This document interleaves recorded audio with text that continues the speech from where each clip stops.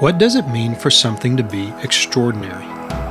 Well, think about the word for a moment. To be extraordinary means to be extra or more than ordinary.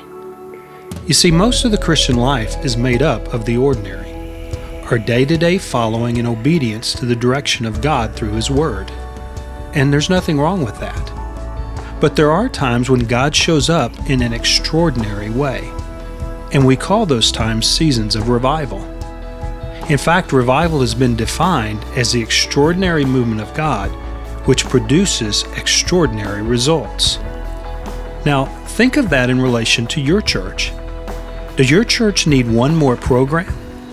Or could it use the extraordinary movement of God? This is Mark Bearden at Revive Faith for OneCry.com.